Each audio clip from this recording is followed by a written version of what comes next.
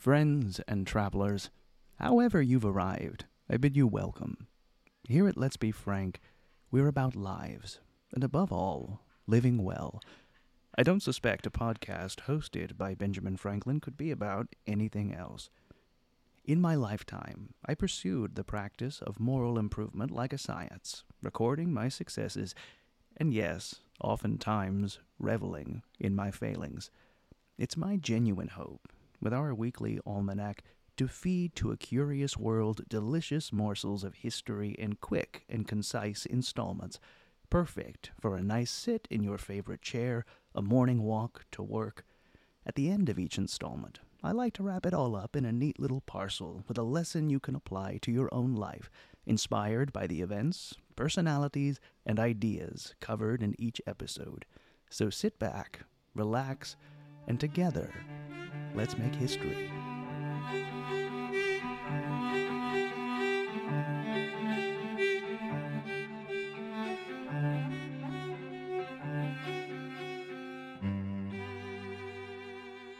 Greetings and salutations, dear listener. Welcome to another installment of Let's Be Frank, an auditory almanac for the curious mind with me, your faithful friend and host, Dr. Benjamin Franklin, printer. My beloved Junto, I would love to get to today's installment, but we have several things to address before we can settle into this week's installment. Our Junto has been incredibly busy this week, sending me poems, questions, resources, and links. In sum, dear listener, my beloved Junto, we're seeing our community come together.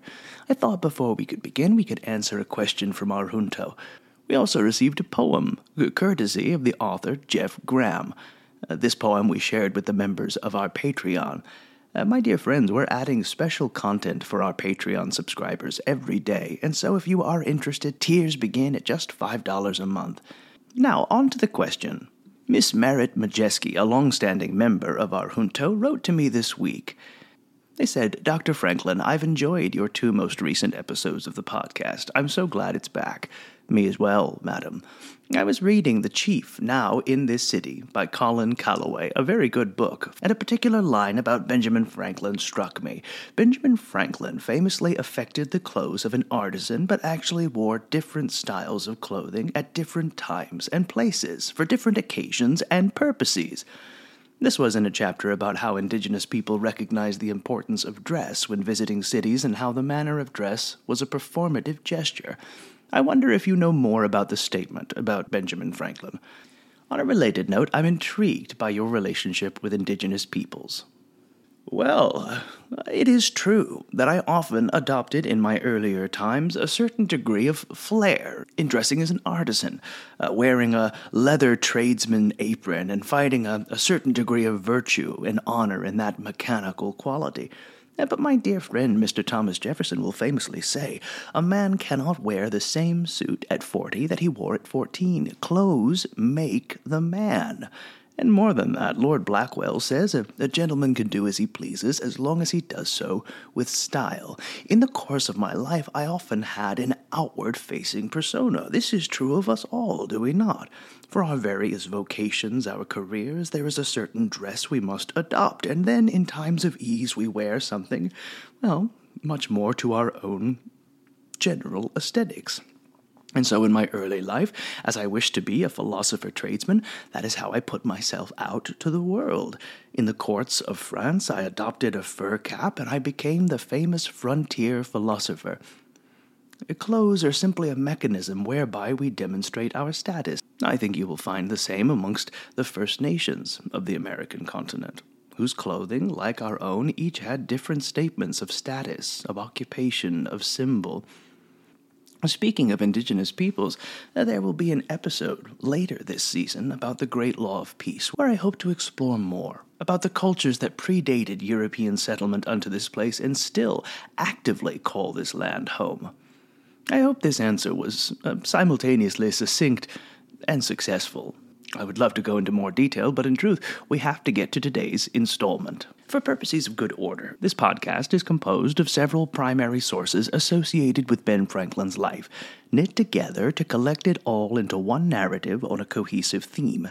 Today's installment is the first installment in a multi-episode series that will carry us all the way through Season 2 of Let's Be Frank, culminating in the 250th anniversary of an act of protest, vandalism, and rebellion that fanned the flames of revolution and transformed our constitutional differences with the mother country from something political to something revolutionary.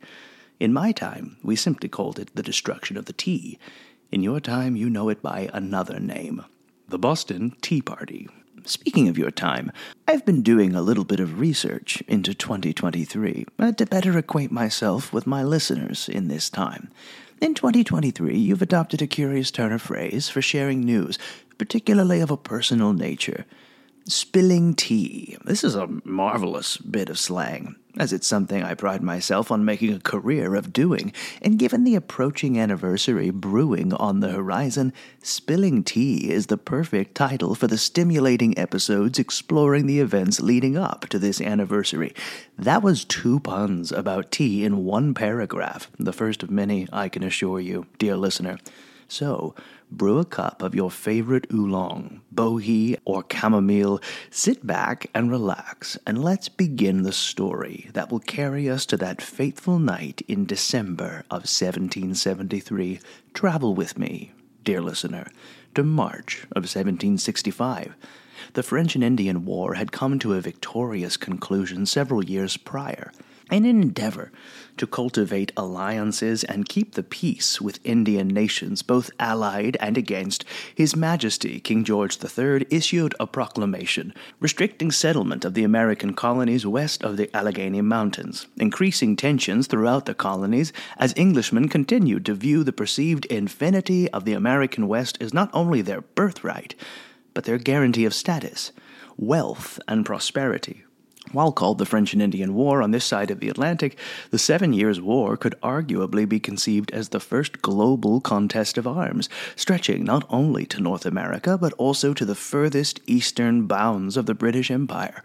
While England would ultimately prevail victorious, they would do so at great monetary expense. By January of 1763, Great Britain's national debt had climbed to £122 million, with an interest of £4.4 million per annum, with British subjects already being taxed at high rates domestically.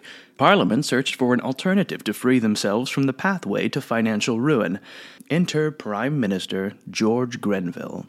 Grenville found a solution across the pond, rationalizing that, since the debt from the French and Indian War was incurred defending the American colonies, it should be the American colonies that paid. His solution was the Stamp Act. Taxes in the American colonies were not new. What set the Stamp Act apart was that it was a direct tax on items ranging from documents, papers, playing cards that circumvented the provincial governments that had up to that point always levied taxes at the request of Parliament. Now here's the crux of where it gets interesting, dear listener. Did the Parliament of Great Britain have the authority to tax the American colonies? That becomes not a matter of economy, but rather a matter of constitutionality. And for that, we'll briefly set aside the story to talk about the English Constitution, said by Blackstone to be the greatest constitution ever designed, burdened with a people terribly ignorant of it, the British people. The British Constitution was not one single document, but rather was a series of opinions, precedents, ideas, thoughts, documents encompassing Magna Carta, the Act of Toleration, and whatever precedents might be set in regards to taxation. If something was unconstitutional, it was not because it was not allowed, it was because it simply had never been done. So what was the process up to that point for the Parliament levying taxes for the colonies? Well, from there, if the colonies were to ever be taxed by the British Empire, it would come from the provincial governments of the colonies. These governments were elected by the people at large, so it became taxation with representation. How the Stamp Act was suddenly different was that it circumvented that process and allowed the Parliament of Great Britain, members not elected by the colonists at large, to create taxes for individuals who did not elect them. Taxation without representation. It was not solely about taxes, but rather the precedent that it set. If the Parliament of Great Britain could tax the colonies directly, what other laws could they administer to a people who had no voice in their government? And so, naturally, when you strike someone in their pocketbooks, they will rally, they will rail, and they will protest. The next several primary sources are American colonists, one a Pennsylvanian, one a Virginian, and one very well known to you, speaking out against the Stamp Act, both in pamphlets as well as within the halls of Parliament. The first excerpt comes from John Dickinson of Pennsylvania, eventual signer of the Declaration of Independence. Friends and countrymen, the critical time is now come when you are reduced to the necessity of forming a resolution upon a point of the most alarming importance that can engage the attention of your posterity. We must decide whether Pennsylvanians from henceforward shall be free men or slaves. So vast is the consequence, so extensive is the influence of the measure you shall at present pursue. We have seen the day on which an Act of Parliament imposing stamp duties on the British colonies in America was appointed to take effect, and we have seen the inhabitants of these colonies with an unexampled unanimity compelling the stamp officers throughout the provinces to resign their employments. The virtuous indignation with which they have thus acted was inspired by the generous love of liberty and guided by a present sense of loyalty to the best of kings and of duty to the mother country. The resignation of the officers was judged the most effectual and the most decent method of preventing the execution of a statute that strikes the axe into the root of the tree that lays the hitherto flourishing branches of American freedom with all its precious fruits low in the dust.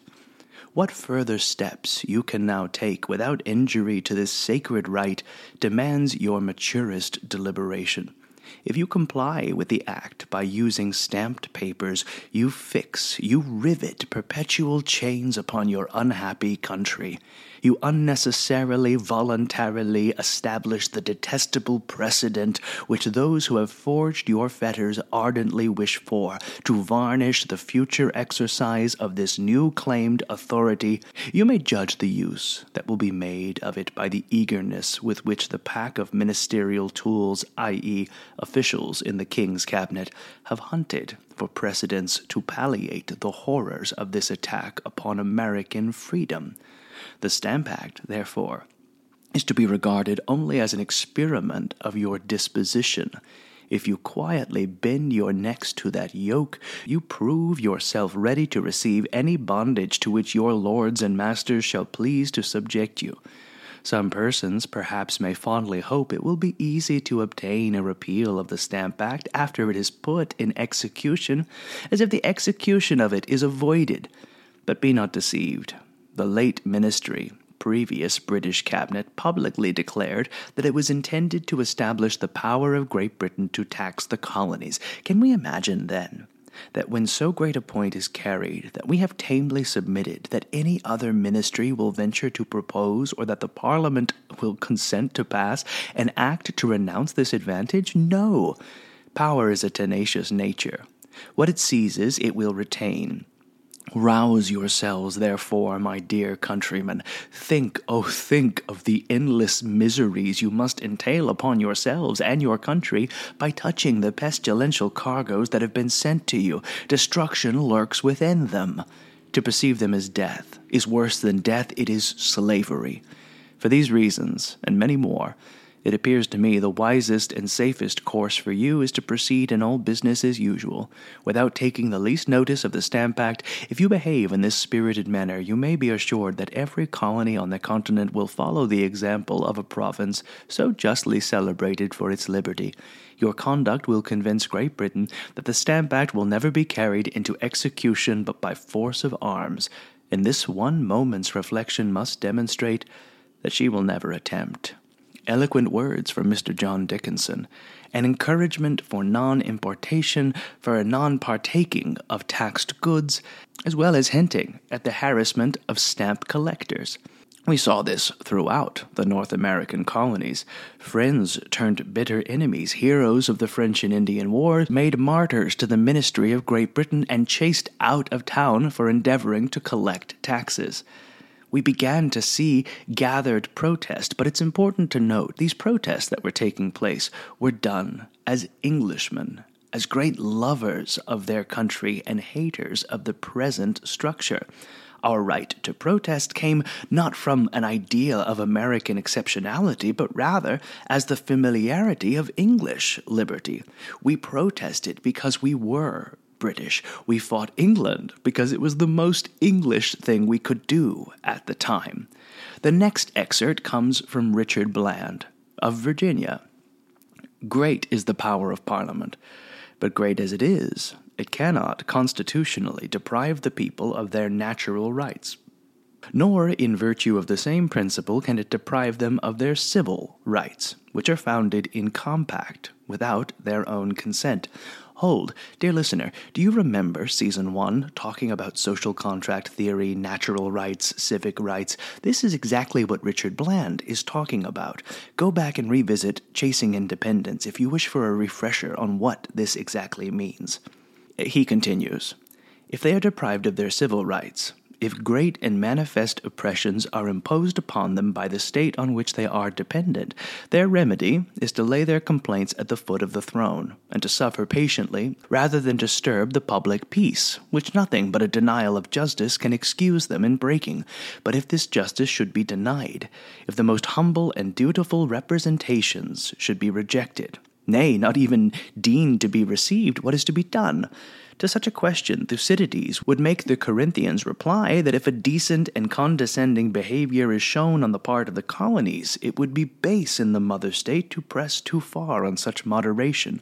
And he would make the Corinthians answer that every colony, whilst used in a proper manner, ought to pay honor and regard to its mother state, but when treated with injury and violence, is become an alien. They were not sent out to be the slaves, but to be the equals of those that remain behind. Do not think I do not see the inherent hypocrisy labeled in a great many of this language. Individuals claiming they will not be made slaves to Great Britain, while simultaneously sipping tea served by individuals enslaved. This rhetoric would even be questioned by contemporaries of their own time, but it demonstrates the great fear and anxiety perpetuating amongst the American colonies at this time.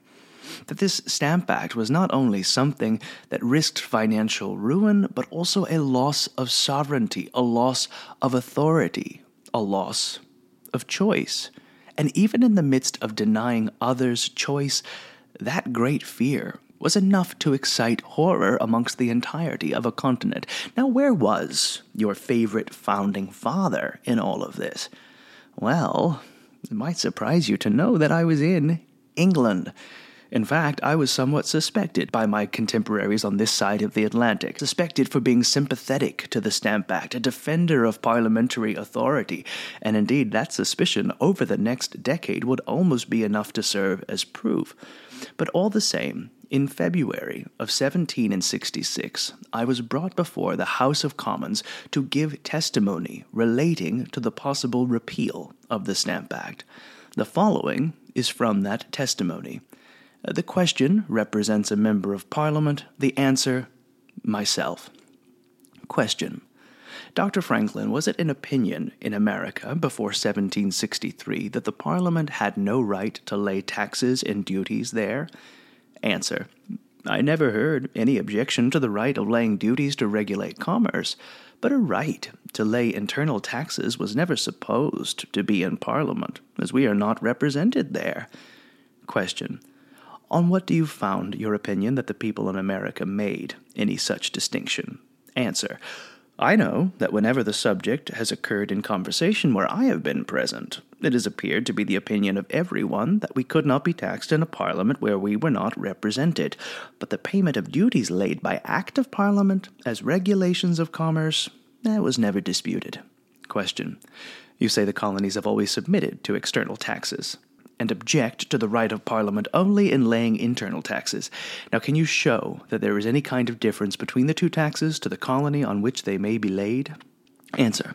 I think the difference is very great. An external tax is a duty laid on commodities imported. That duty is added to the first cost and other charges on the commodity, and when it is offered to sale, make a part of the price. If the people do not like it at the price, they refuse it. They are not obliged to pay it, but an internal tax is forced from the people without their consent, if not laid by their own representatives. The Stamp Act says we shall have no commerce, make no exchange of property with each other, neither purchase nor grant, nor recover debts. We shall neither marry nor make our wills unless we pay such and such sums. And thus it is intended to extort our money from us, or ruin us by the consequences of refusing to pay it.